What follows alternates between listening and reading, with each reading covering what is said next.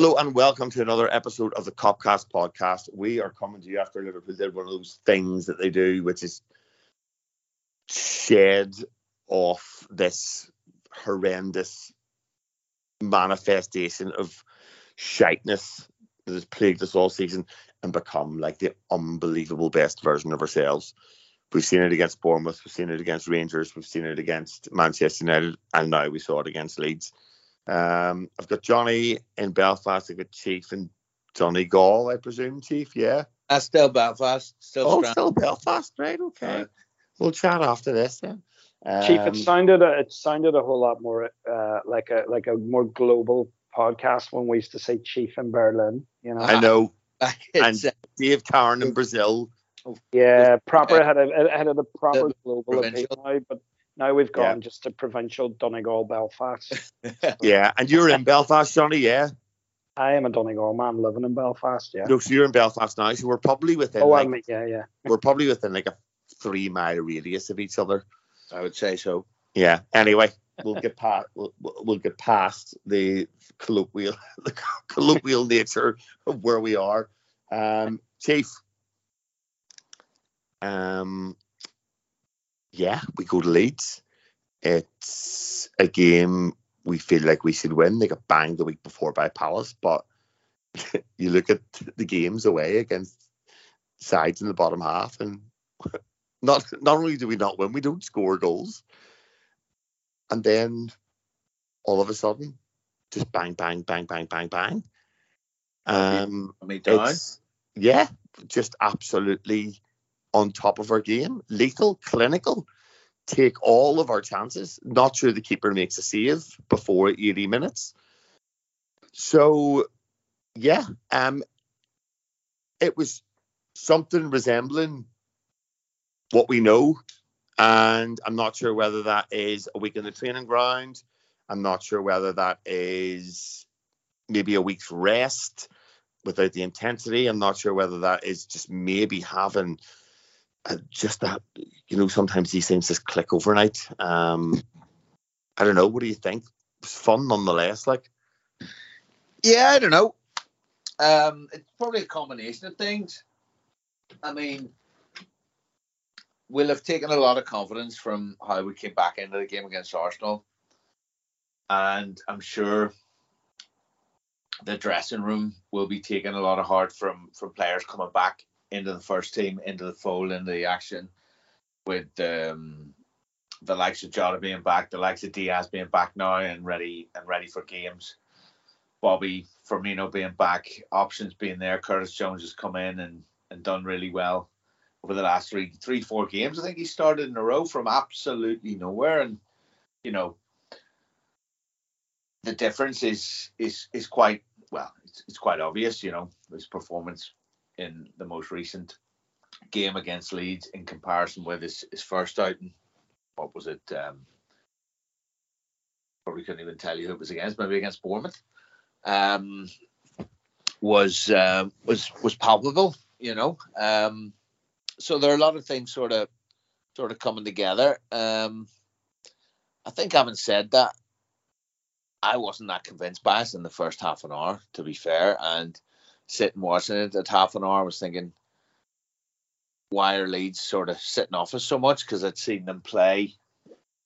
I'd seen the highlights of the Palace game on Match of the Day, and I know sometimes Match of the Day doesn't really give you a very good overview of what's actually happened. But by all accounts, and I've heard on podcasts since, pundits and journalists were calling it, that they absolutely battered Palace in the first half last week and peppered them, and were really unfortunate not to go in at least a couple of goals up.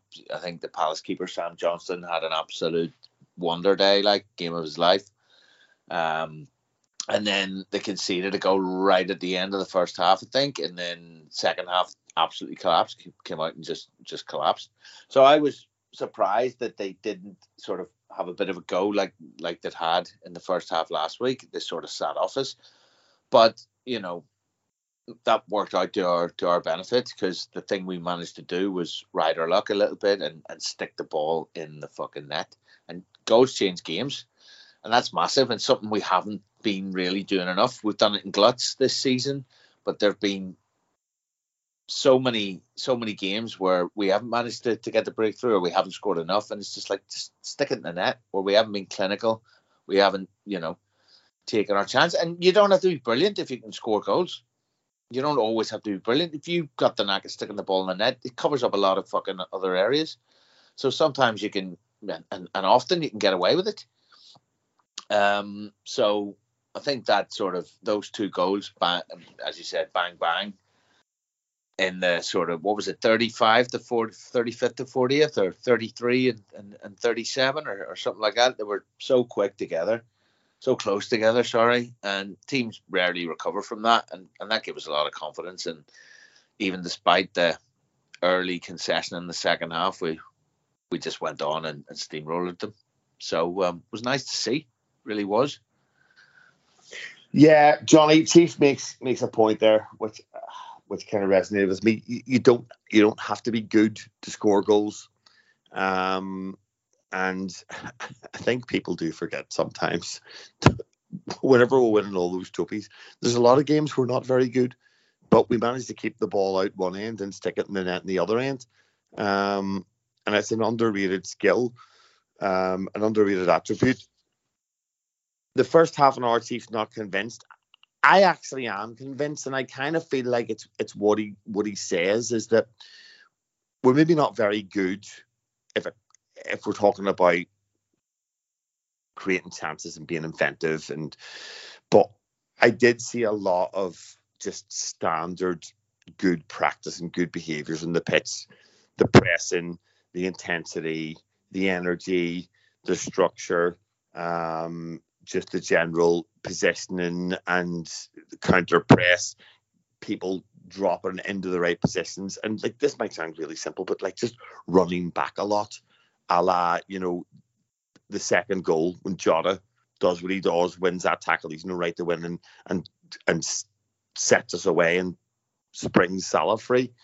So I don't know what your thoughts are. Did you see something different maybe that you maybe haven't seen in a while, or is this another one of those false dawns that we've had? Yeah, I think the truth is we don't know if it's a false dawn or not. And that, we had a good chat, didn't we, pre-pod, and I think we're all pretty much agreed that, 4 of the next 5 games are at home and we'd expect to win at the weekend. But West Ham away, if this season goes to form, that's the kind of game where we'll not show up and lose 1-0. So I think we need to get through that before we think about it. But in terms of the game itself, I sort of agree with both of you in that I can agree that we looked to what you're saying, Dave. We were on it. We did look lively and we did look bright, and there was an authority about us, I thought, and that we looked on it and we really moved the ball. We took control of the game and dominated the ball. That being said, I also get where Chief's coming from, and that we didn't really look like creating anything at all. There was a lot of sideways, ponderous, but aimless side to side. They stood off us and made it very easy for us really to keep the ball. But we looked sharp. We looked like we were hungry for the ball without creating a whole lot. Then we had that little bit of a break, the ricochet. I really don't understand the rules of handball anymore. That ricochet we tried. I was absolutely astounded when they couldn't believe let that it. go. Couldn't believe it. Well, genuinely couldn't believe it stood. Just seen the replay and went, oh well, it's 0-0. And then it wasn't. It was 1-0. And that was a stroke of luck. And from there, we went on and we finished our chances. I will caveat it with this to temper. I don't like being like a doom monger or anything, but I watch a lot of Leeds with my dad because he's a Leeds fan, and Leeds are absolutely terrible. They're atrocious. And I did watch the game against Palace, Chief, that you were talking about, and yeah, they did. There's no doubt they were really pumped for that game in the first half, and they created a couple of, a few really good chances. They definitely could have 2 or 3 goals in the first half. But by the same token, some of their defending from set pieces, it was absolutely no surprise when when Palace Johnny, scored. I don't disagree with you, Johnny. But what I would say, just to counteract your argument, is there's a lot of shit teams that we have gone away to this season and looked like a gang of fellas who have walked out on a council pitch on Sunday morning hungover from the night before. No, I'm not denying that. I know we haven't. There's a lot of weak teams in the league. It's not a good league, but I do think Leeds are one of these teams that, I mean, they shipped 5 goals at home to fucking Crystal Palace, like Roy Hodgson, Crystal Palace. So there's just been something badly broken there. They really can. They've just had it in them to collapse at Ellen Road completely. So listen, I don't want to take anything away. We played some brilliant football. It was lovely to watch. We cut them to ribbons. There were great goals, which I'm sure we'll talk about. And it should absolutely act as a confidence boost to do that away from home to a bottom half team, which is something we haven't been doing. But we really now need to back it up, especially away from home. Is what I'd say. Yeah, that's exactly the state of affairs where we find ourselves in right now. Chief, let's have a wee chat about Trent. There's been loads of debate around, let's get him into midfield. And we all understand, the benefits behind doing that. But we all also understand the impact that's going to have on the right back position and essentially how we play. Klopp seems to have found a way, kind of Guardiola, John Stones style, to figure out a scenario where he can do both. He still will play as a right back, as far as when you roll out the graphics and formations before a game, and there's no one playing right back in place of him. But we've seen him drift infield before. But that was the first time that it looked so contrived and so purposeful, where he was so central. You could see it from the first 10 minutes. I think I messaged in the first, maybe even the first 5 minutes. Look how narrow he is. And he is almost playing as a double six, along with, I think it was Henderson. No, it was Fabinho, wasn't it? Yeah. And allows Henderson and Curtis to get forward then. So I don't know, is this where we are? Is this the future? Or was it kind of game specific, do you think? Well, I think the potential's always been there, and we've talked about it before. And I think, amongst Liverpool fans, it's not a secret that Trent's had the potential to become our best player, to essentially dictate games with his passing range. And it seems to be, there's been talk forever that he would graduate, essentially, for want of a better word, from this right back position and move further forward. I mean, bearing in mind that he spent his entire youth career playing much further forward, and was only trained to play right back as a route into the first team in the first place. So more of his footballing career up to this point, albeit not in the Liverpool first team, has been spent further forward, has been spent in midfield. So I see it is a natural progression. It's something that none of us are surprised by, and it is also in keeping with the times, with what sort of is happening at Arsenal and what's happening at City and so on, with Zinchenko playing in there, and then John Stones bizarrely sort of playing that role in a way for City. I heard a stat earlier. I might be slightly off, but I think he completed 127 passes. I think it's his most. The one thing that I definitely remember is that it's his most ever in a Liverpool shirt. He creates two or three goals he creates. So he's massively involved. He's running the show. Konate seems to be the one sort of tasked with with covering right back as well. With for the balls over the top and stuff, and that worked really well last night.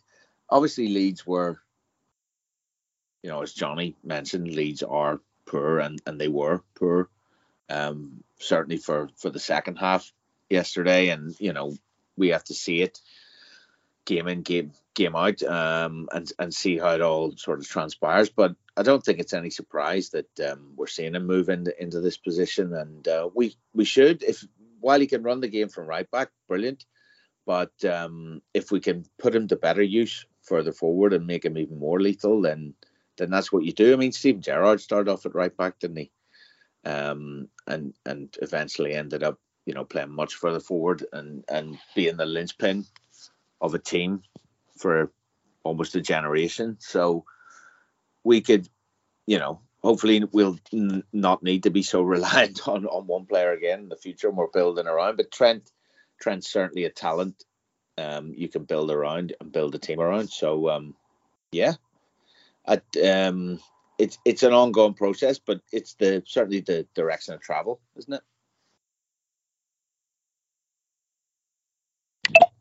Yeah, it kind of is. Johnny, I think it's all well and good, but you can see the influence he has in the game generally. And when he's more central, he can do that. It was weird. You can see the benefits of it because the first goal he creates, which is the first goal, is very much what you would expect Trent right back to do. Presses high, 1-2 with Salah, gets in behind, slides across a perfect cross, and it's a tap at the back post. Absolutely trademark Trent. The second goal is, God, he's so central. Beautiful clip to Darwin, who takes a great first and second touch and just slots it. But I think what we need to understand and recognize here is there's a key component in enabling Trent to do that, and that is Ibu Konate. If he is not fit and available, then that makes that tactical approach much more risky. Yeah, I'd say that's fair, Dave. The thing Konate has is he's got real physicality, he's got real pace, and there was a number of occasions where he got himself out to that channel and he just shut down the danger. So I agree. If you had Joe Matip there, for example, who doesn't quite have the same attributes as him, certainly physically or like pace wise, you'd wonder about it. I thought it was interesting. I mean, I think one of the things that we have to say is, like, some people were talking about like Trent popping up in these areas, like, this is a whole revelation thing, and like we've seen Trent come in the when Liverpool have been in their pomp and doing this as well. But I think what was noticeable is, and I think we were talking about it, weren't we, Dave, early in the game when we were in the WhatsApp? It was just noticeable from the get-go how narrow he was and how involved he was, and this may be a look at what City do, what Arsenal do with that element of control you can get for your fullback. The thing is, as a deep lying playmaker, I mean, Trent's attributes are absolutely they're absolutely perfect for it. His range of passing, his execution, play, and every type of pass. He can clip a ball down the line. He can weight those through balls, thread that ball down the line to Salah, which we've seen him do so many times. But I think you see with the Darwin goal that vision he has as well infield. He's obviously played midfield all through his career in the youth teams at Liverpool. So he's comfortable in them positions, picking up the ball and turning.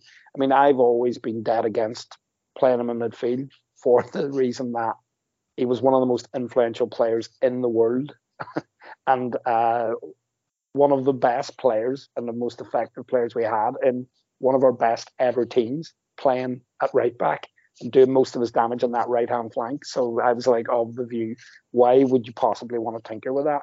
But I think it's the evolution of, the team and what they're looking at. They're obviously looking at, can we be a bit more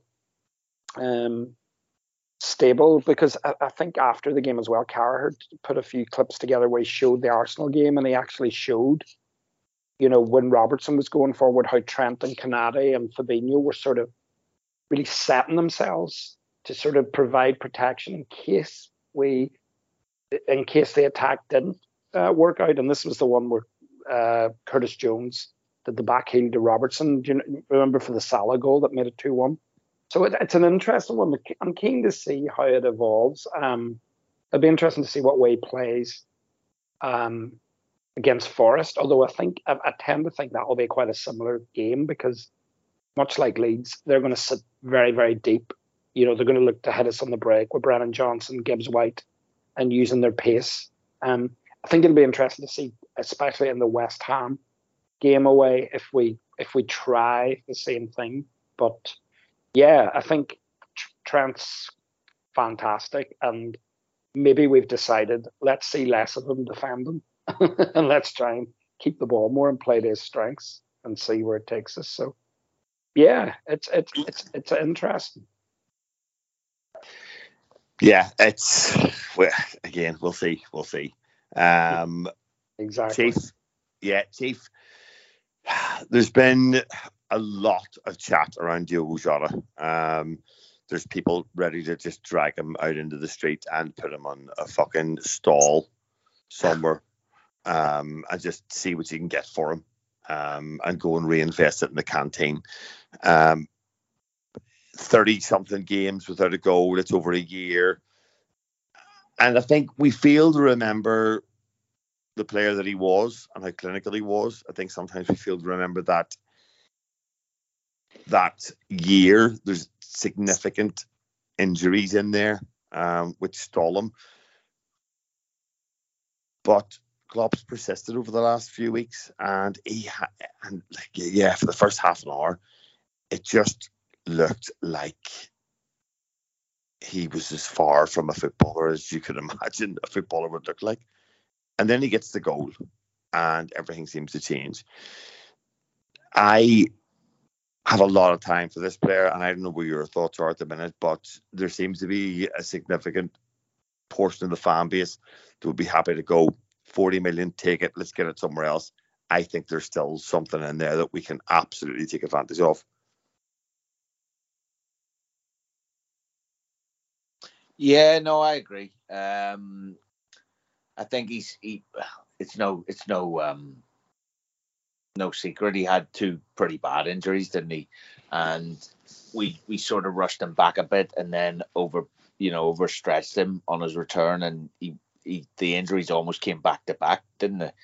Can't remember the game it was now, but I think we even played him in the extra time, perhaps, and he got injured right at the very end of the game, and that was him out again for how long? So I think it was certainly premature to think about selling him, but I can see sort of where the sentiment is coming from, particularly given the shite season we've had, and the fact that we know we need a major rebuild, and there are people who are worried we quote unquote don't have the money, although that's pure bullshit because we've got plenty, and the question will just be whether they decide to spend it or not, and whether they've got the targets lined up, but the money's there.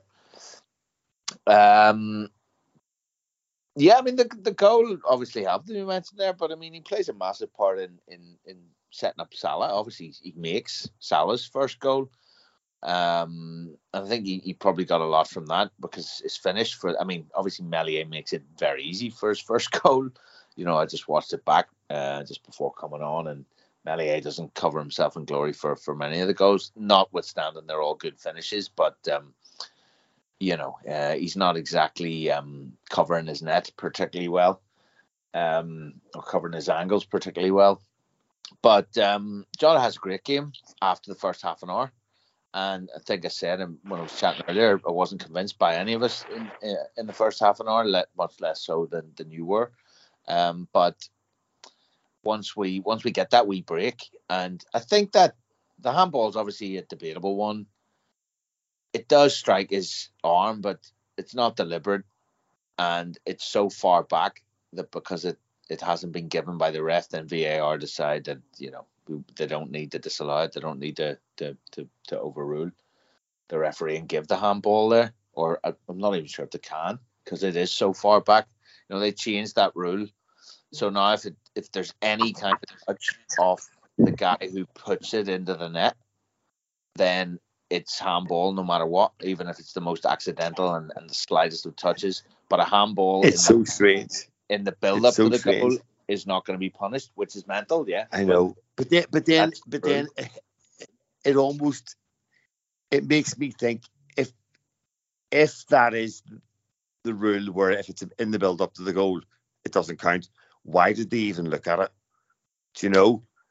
Yeah, it's probably 4 touches maybe, and the ball's in the back of the net from that happening. Oh, listen, don't get me wrong. It's if the ball doesn't hit Trent's arm there, well, perhaps it hits his side, but it probably ricochets sideways and not in front of him. So we probably don't get the goal. So of course it's integral or instrumental in us scoring that goal, but at the same time, that's the fucking rule, which is mental. If the ref doesn't give it and the handball isn't committed by the player that actually sticks the ball in the net, then VAR won't give it, and it's happened a few times. Like it's not the first time. That is the rule, and ridiculous as it is. But anyway, from that moment on, from I think it's 2 minutes later, we scored the second, and Jota creates it, and from then on, he's like I said earlier, one of our best players, if not the best player on the pitch. He's instrumental in Salah's second. Is it Salah's? Yeah, Salah's second, which is the best goal of the lot. He scores another goal himself, which is a bit of a shinner, but it's flies in the bottom corner, and he looks absolutely back now. So smart money's on him to stick the ball in the net again next time he's on the pitch, because that's what he does. Yeah, it is what he does. John the Slaughter. We all know it. It will happen. Johnny, another player that's divided opinion, and I find this really strange. Is Curtis Jones. We've hardly seen him all season. I think it was his 4th start, but he has started the last 3. And I thought he played well. People were telling me he wasn't good, but I thought he was good.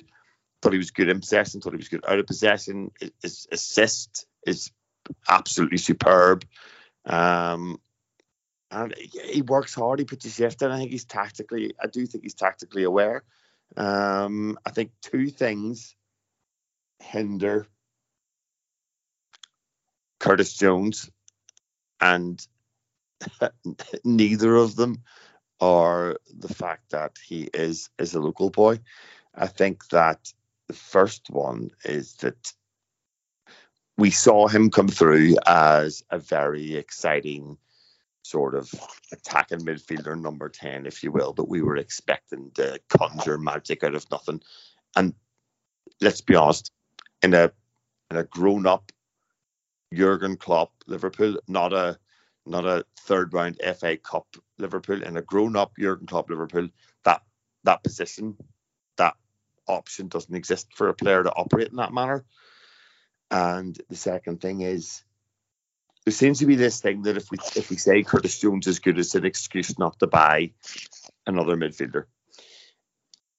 We can hope and want and think that Curtis Jones is good, and it doesn't mean that we don't have to go out and buy a load of midfielders, So people maybe need to understand that as well. I don't know. What are your thoughts on Jones? Yeah, he really does. He divides opinion a lot, doesn't he?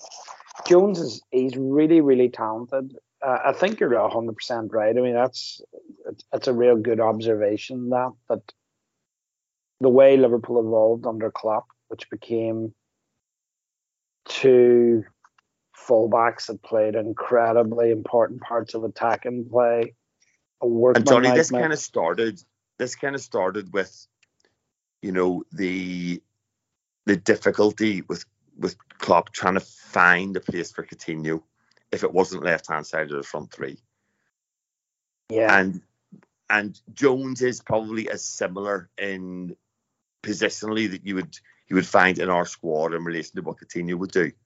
Yeah, similar type of player, likes to do similar things with the ball as well, doesn't he? The way he manipulates the ball and moves, and yeah, exactly. And I think the team evolved in a way that became about the fullbacks, a workmanlike midfield. You've got a high energy runner. You've got Fabinho as your shield. You've got Gini Wijnaldum closing the spaces, and none of them are anything resembling Curtis Jones. For what it's worth, I think Jones is really talented.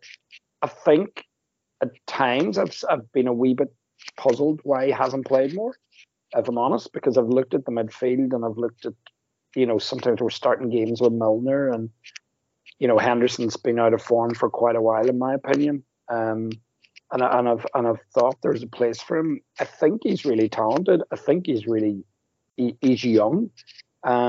Some people have really made their mind up about him, but I think he's seen in the last few games. I mean, okay, it's a small,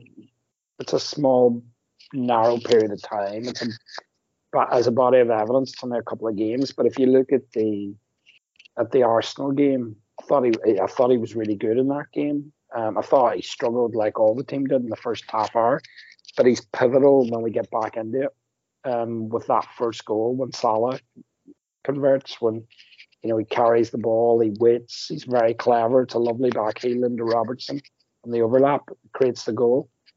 And he was good. I agree with you. I thought he was good in and out of possession, and obviously, I mean the goal that really decides the game is the Jota goal to make it 3-1. I think we can all agree on that because we were 2-0 up. Canada has a howler. Sinistera scores. We're all a bit nervous, thinking, "Oh fuck, here we go again." Start of the half, we've been caught napping, just like City. Watch now, Leeds go on and get an equaliser, and we'll be hanging on. But the third goal, it's a really, really good pass. I mean, there looked to be an easier pass on to Salah, but he just takes that pass on with his left foot, I think, as well, wasn't it? And maybe it wasn't his left foot, maybe mine, but it was beautifully weighted. It was his right. He plays it round the corner. He just perfect, and it decides the game. So, yeah, I think there's a place for him. I think with Ox going, with Naby going, with James Milner maybe going, or certainly Milner can't have.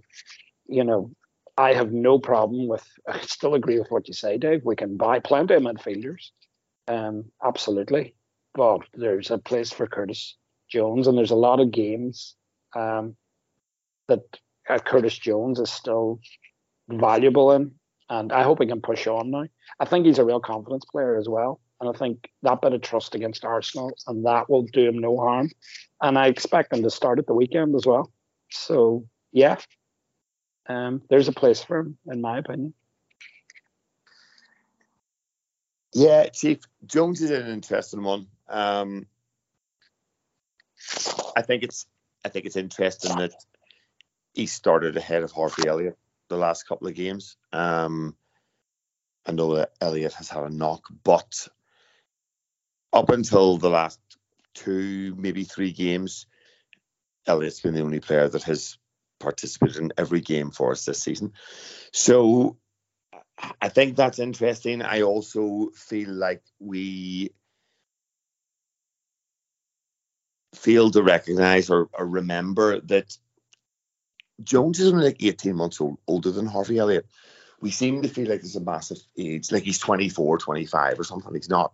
He's just turned 22, And if we think about the age that we sign players, and players that join us and take that next developmental leap, they're probably doing at 22 what Curtis Jones is doing now, except not at a massive club, And he's played I don't know, nearly 100 games for Liverpool. And he's been trusted in big games. He scored goals in big games. Away to Ajax is one that springs to mind. So I don't know. I feel like we can use his attributes in that midfield, and it might not be this season, next season, the season after, but you might find it might be better off Liverpool hanging on to him. Or do you say, I don't know, Villa like him, let's take 20, 25 million and see what we can do with that? I mean, it depends what you're doing in the midfield, ultimately. And who you're buying, who you're bringing in, what your long-term plan is for that. But there's no reason why there can't be a place for him at the club as a very, very useful squad player, and a very reliable one at that. The question is, do you want to, is that one? Is it enough for Curtis Jones? Two,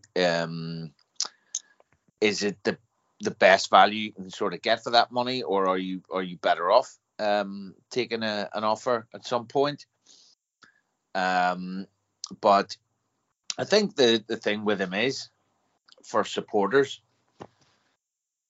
it's been difficult to know where he stood within the hierarchy, because, like you said, he's been superseded by Elliott now, seemingly in the pecking order.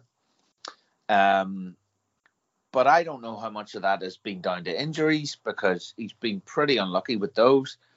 Apparently he has some bizarre bone injury or infection that, or condition, I suppose is the word, that means he has to take complete rest every fourth day or something. He can't train or play a game, sort of on the fourth day of a cycle. So I heard that on a podcast recently. So that's a bit mad. That could also have something to do with it, but it's just not knowing, because he's been in and around the first team squad for, what is it now, 4 seasons, and he never quite sort of kicked on.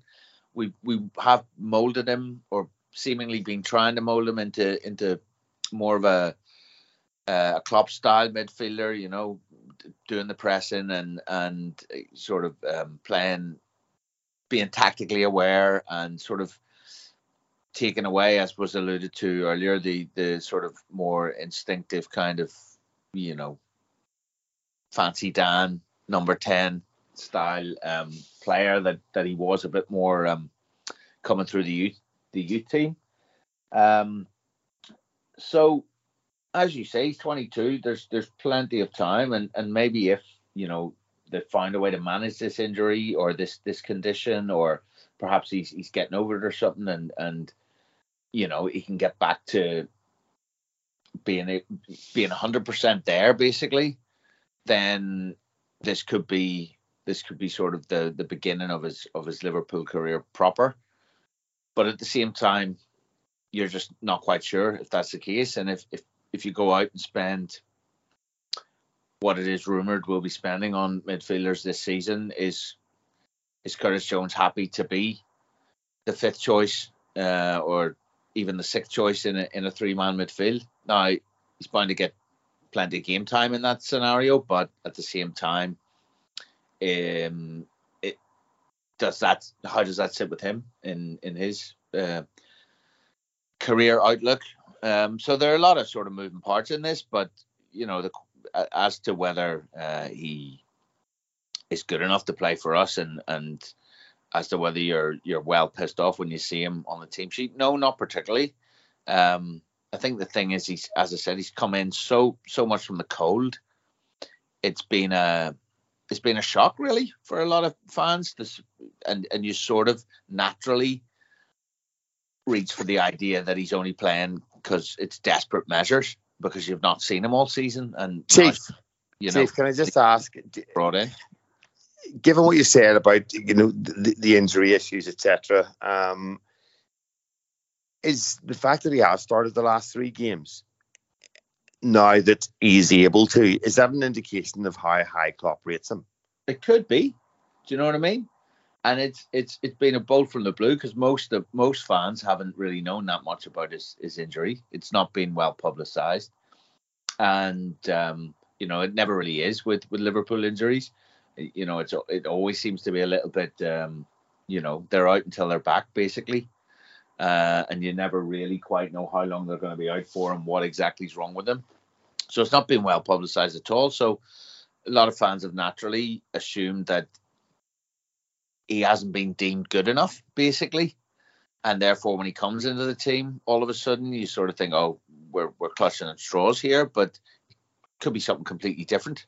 It could be that he's been struggling with fitness and with injuries, and now perhaps he's able to manage them better, or he's getting over them. And Klopp's showing his faith in him basically by starting him in these games at the business end. But yeah, you're never quite sure.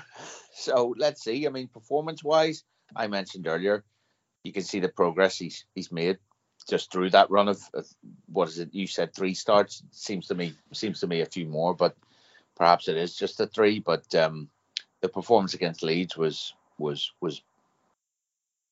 as good as anybody's, and performance against Arsenal in the second half in particular was not too shabby either. So we'll see how his career develops. Yeah, I'll nail my colours to the mast. I'm a fan. I think there's a player there, but we'll see. We'll see. I think he's loads and loads of attributes. Johnny, let's just while we're talking about midfield, we have outgoings this season. We have Milner, who will inevitably roll back even further from an appearance perspective. Naby's going. If he hasn't already left, haven't seen him in months. Don't know. He could be. He just could be like, I don't know, like in the Maldives or something. Just discussing options. Who knows? Chamberlain, again, another one on decent money. Firmino, there's wages going to be chopped off there. I wouldn't expect us to go out and buy a 6th forward, given we spent long enough surviving with 3, never mind 5. But there's been 3 kind of rumours that have gathered a little bit of momentum and credibility over the last couple of days. Mason Mount, Alexis McAllister, and Ryan Gravenberch. So I don't want to go into the Bellingham situation. We did it last week. We don't really know what it means. We've seen this ploy before, but I'm just thinking those are. I don't know a lot about Gravenberch. Probably more defensive of the 3, but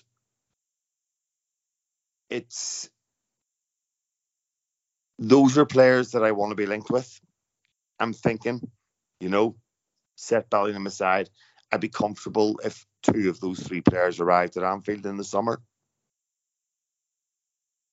Yeah, I'd certainly be comfortable if 2 of those 3 arrived, but I still think we need more.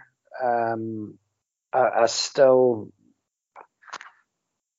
think for all I think Mount's a really good player. I think he could play the 8 for a Klopp Liverpool team really well.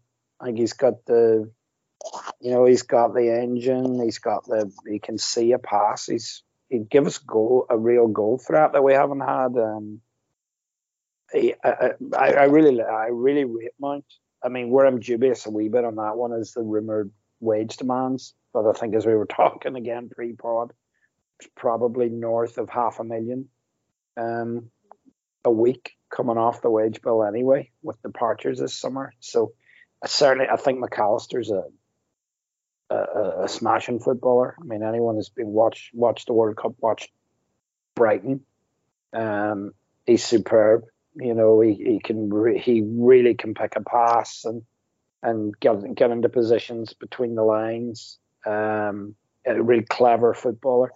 I still think I don't know enough about Gravenberch. From what people have said, he was a major talent, but he's regressed a fair bit in the last couple of years. hasn't been able to force his way into the team, questions, maybe a wee bit over attitude and stuff. I'm not going to sit here and pretend I know. I don't know enough about him. Haven't watched him enough. Certainly, I still find myself going, by all means, I agree with you. Would I like to see 2 of them 3 at Anfield? I would.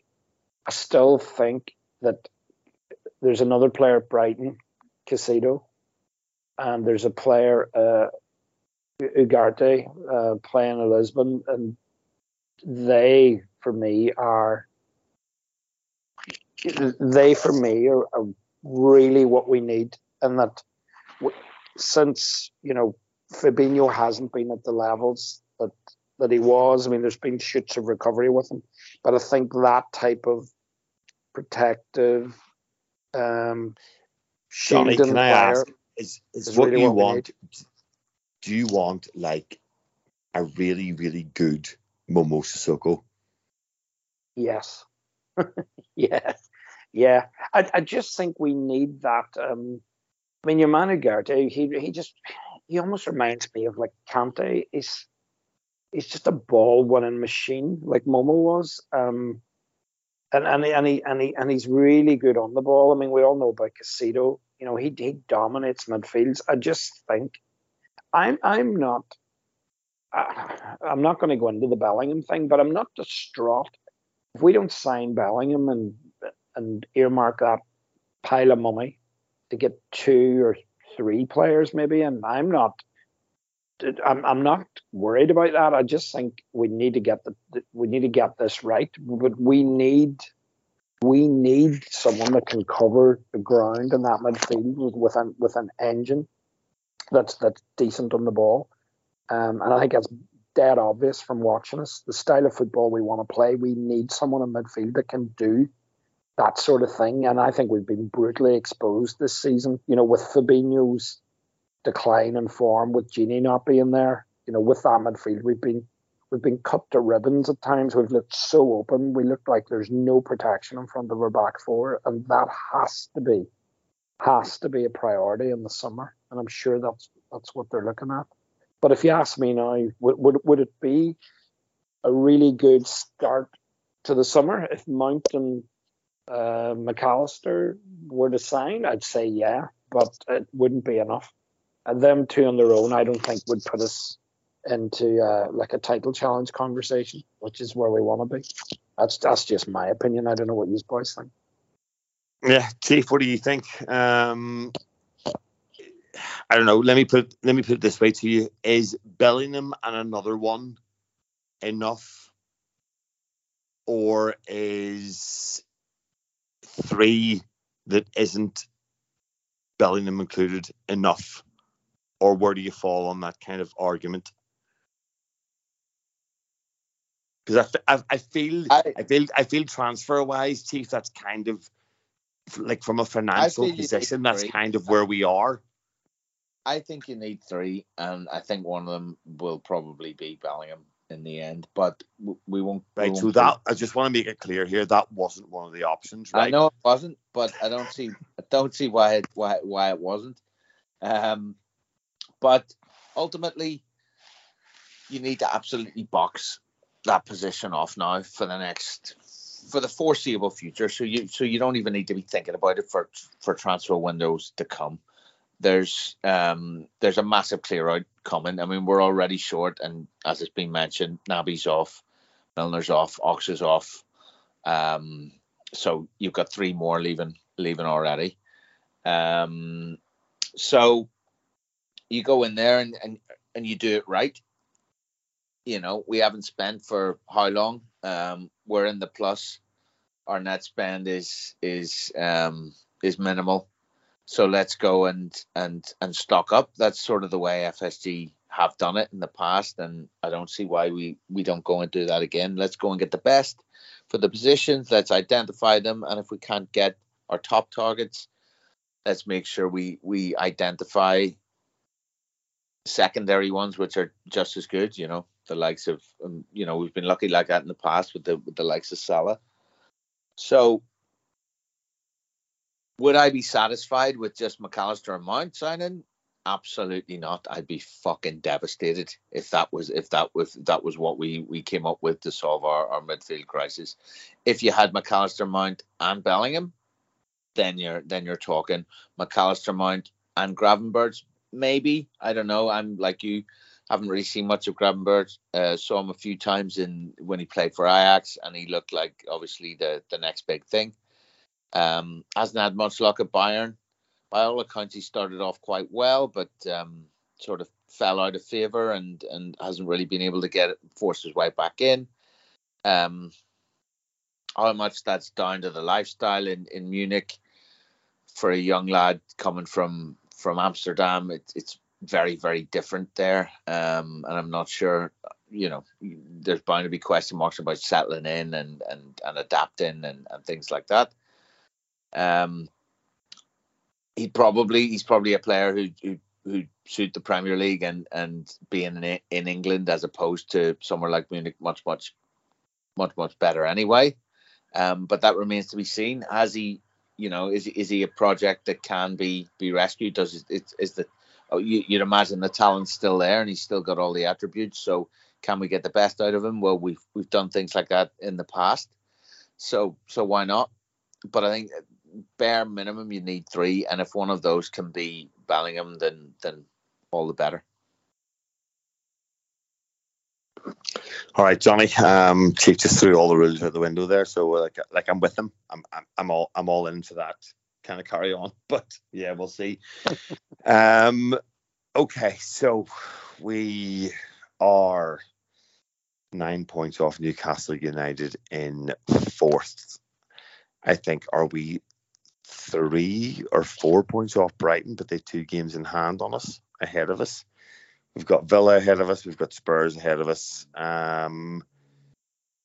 But we have some home games coming up. Newcastle have looked a little bit on the ropes. United have shown time and time again this season that they are far from the finished article, and when they're bad, they're really, really fucking bad. So, first of all, 2 questions. If you could answer both, that would be great. Do you think there's an outside chance of top 4? Are we good enough to put a run together, given the games we have, where they are, who we're playing, to put enough pressure on the teams above us to maybe give ourselves a chance? And starting with Forest at home on Saturday is it's the best fixture you could ask for. They're the worst away team in the league. They've 6 points away from home all season. So, get 3 points on the board. If Newcastle potentially drop points, it's down to 6, and then maybe people start to think we can do this. Maybe people in some other clubs way up the north think, oh my God, I'm going to shit my trunks now. What are we going to do? Are we capable of doing it? Yes, we're capable. There is an outside chance. I don't think we will. Because I think we've left too much daylight. There's too much daylight between us and too many teams. And yeah, it was an enjoyable backdrop this evening watching Man United out in Seville. Just getting an absolute pasting. They were absolutely abysmal. They've got all very excited about themselves this season. I hope Brighton can put the final nail into their thoughts of another cup for me to bed. But at the weekend, I expect they will, because they're just not very good. But yeah, it's just frustrating. My opinion of it all is we've left too much to do. 4 of the next 5 are at home. I mentioned it briefly, like we were talking. We were talking about the. We were talking about the West Ham game, and that West Ham game feels like there's a lot of background noise there. That's me. Apologies for that. Is it? Sorry. Okay, so let me put this to you, Johnny. Yeah. We have talked about this West Ham game a lot pre-pod, and I'm not sure when we started recording, but let me surmise that we beat West Ham 3-0. Yeah. What are your thoughts at that point? Assuming we beat Forest and beat West Ham. Yeah, I think that's a big game. I think if we win that game, you could look at us winning 4 or 5 in the bounce, given the home games. And don't get me wrong, that would push you into the conversation. But we're still very reliant on Newcastle and Man United dropping a lot of points. And I think United will drop points in the next 3 or 4 games, but we've got 12 to make up on them. Their last 3 games in particular look really easy. Newcastle, they've got a lot of home games. They've got some tough games. Their fixtures aren't a gimme. Some of their away games are against teams that are really fighting for their lives. So are ours. So, I mean, don't get me wrong. My heart's saying, similar to a couple of seasons ago, we could pull something out of the bag here. The problem I have is I haven't seen us any time this season. I'm not in a position where I trust Liverpool still. West Ham might change my mind, but I'm not in a position where I trust us. I think we've left too much to do. And I just think hoping that, we basically need United. Well, we need one of United, let's just look at Newcastle, though. Let's just look at Newcastle. Let's forget about United. I know, but we've even got Spurs and Brighton to worry about. That's my thing. Like United, realistically, even though I think they'll drop. All these teams are playing each other, though. Newcastle are playing Brighton. We play Spurs. Newcastle play Spurs. I know what you're trying to do, Don, and you're trying to get me to just change tack and go, yeah, totally. Of course I am. Of course, yeah. I think, can we do it? Of course we can. The potential's there to do it. I don't trust us to do it. I don't trust us to win the amount of games we would. And I think there's a lot of we're hoping for a lot. If you ask me to put a percentage on it, I'd say right now, as of this evening, we're recording this on the Thursday night. I think our chances of being in the Champions League are about 20%. There's probably prediction models out there that maybe think it's a bit higher than that or whatever. I would put it at about 20-25%, and I think that's just being realistic. Okay, all right. Hope I'm wrong. Hope you're laughing at me in a few weeks. Going, me too. You're a doubter, not a believer, and all that. I hope you are, but yeah, it's just the way this season's gone. I just don't trust them. No, I get it. I'm just trying to make my life better. You're trying to goad me into a reaction of we're going to do it. But, yeah, of course I am. Just trying to fill you full of my light, my just utter radiant positivity. Right, Johnny, pick me a team. For Forest? Yeah. For Forest. I think it's got to be the same team. Yeah, I think so too. I mean, we haven't won again. We struggled away against bottom half teams. I know we're playing them a really bottom half team. We're playing them at home, obviously, but you've just come off the back. Jota's got out of his funk. He gave the ball away 15 times apparently in the first half. In the first half, no, not the first half hour. I know, that's what I was going to say, the first half hour. But he got it, and I love Jota, by the way. I didn't pipe in earlier when you were talking about that with Chief. I absolutely adored Jota. I thought he was critical last season to getting us to the edge of greatness. It's so many big goals. He's had a serious injury. It's taken him his time. He's come into a team. And so I'm delighted for him getting them goals. So I think same team. I think absolutely same team. I think you'll see changes then. We were just talking the next 2 weeks. We've actually got Sunday, Wednesday.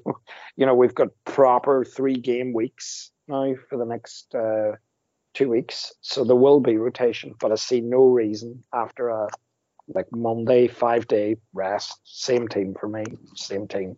I know Chief might want to see Darwin in for Jota, but I think it'd be a bit harsh on Diogo after all this to take him out after 2 goals. Yeah, nice segue, Johnny. Chief, I was going to say, are you and Jurgen going to come to blows again? The front line's interesting. I mean, obviously, you're not going to drop Jota now after his performance. Haven't all of bearing in mind he has played a lot since he's come back. But yeah, you're probably right. You're probably not looking at changing that side. You know, it's put in such a good performance away from home for the first time this season. So you're probably sticking with it. I mean, Forest are going to sit deep, so there's not going to be much space for Darwin in behind. They do need something out of the game, of course, but you know the chances are they'll probably have written it off, and they'll probably be looking at other games where they've earmarked sort of points against teams that are sort of in and around them. Yeah, I mean, you loathe to tinker with a side that's just won 6-1. Obviously, the back five picks itself anyway, and the midfield three played well. And as we said, you don't have many options. Do you bring Thiago back in? You know, has he played had his couple of half-hour or 20-minute cameos, and is he ready to start again? And if so, sort of who drops out? That's maybe a question.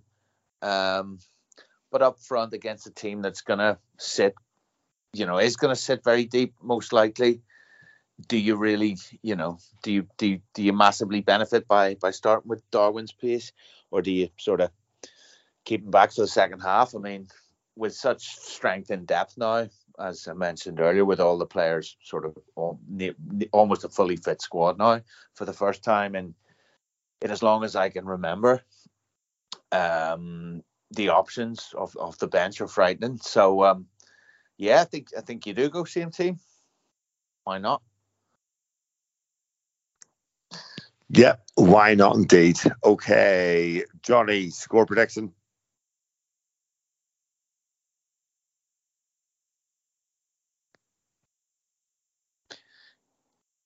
I know. I need to come off you. Oh, I'm gonna go 3-1. Oh, Chief. Yeah, I'm gonna go even bolder. I think we can turn them over. Forest are awful away from home, and assuming we get one, we could get 5. So I'm gonna go with 5. Okay, I'm going 3-0. We have our compatriot, the Dutch Turk, Beryl Akis, making a pilgrimage to Anfield. So we wish him all the best, and we hope that Chief is right for him more than anything else in the world. So, lads, and can we just say we hope it cheers him up a bit. Hopefully Liverpool get a resounding win, because I know Beryl will be gutted that Feyenoord, his beloved Feyenoord, went out of Europe tonight at the hands of not his favourite person, Jose Mourinho. Took it to extra time, but Roma just were too strong for them. So I hope Beryl, the Reds, can cheer you up at Anfield at the weekend. And Johnny, I'm sure he's absolutely delighted that you took 30 seconds to mention that for him at the end of this. I've got to do the man. I've got to give him his place. Can't be overseeing his footballing struggles with his Dutch side. I'm sure that will help him on his recovery after that absolutely devastating defeat, because that's exactly what he wants, is just to be reminded of that at every possible turn. All right, yeah, Beryl, all the best. Good luck with you. Until next time, up the top 4 Reds.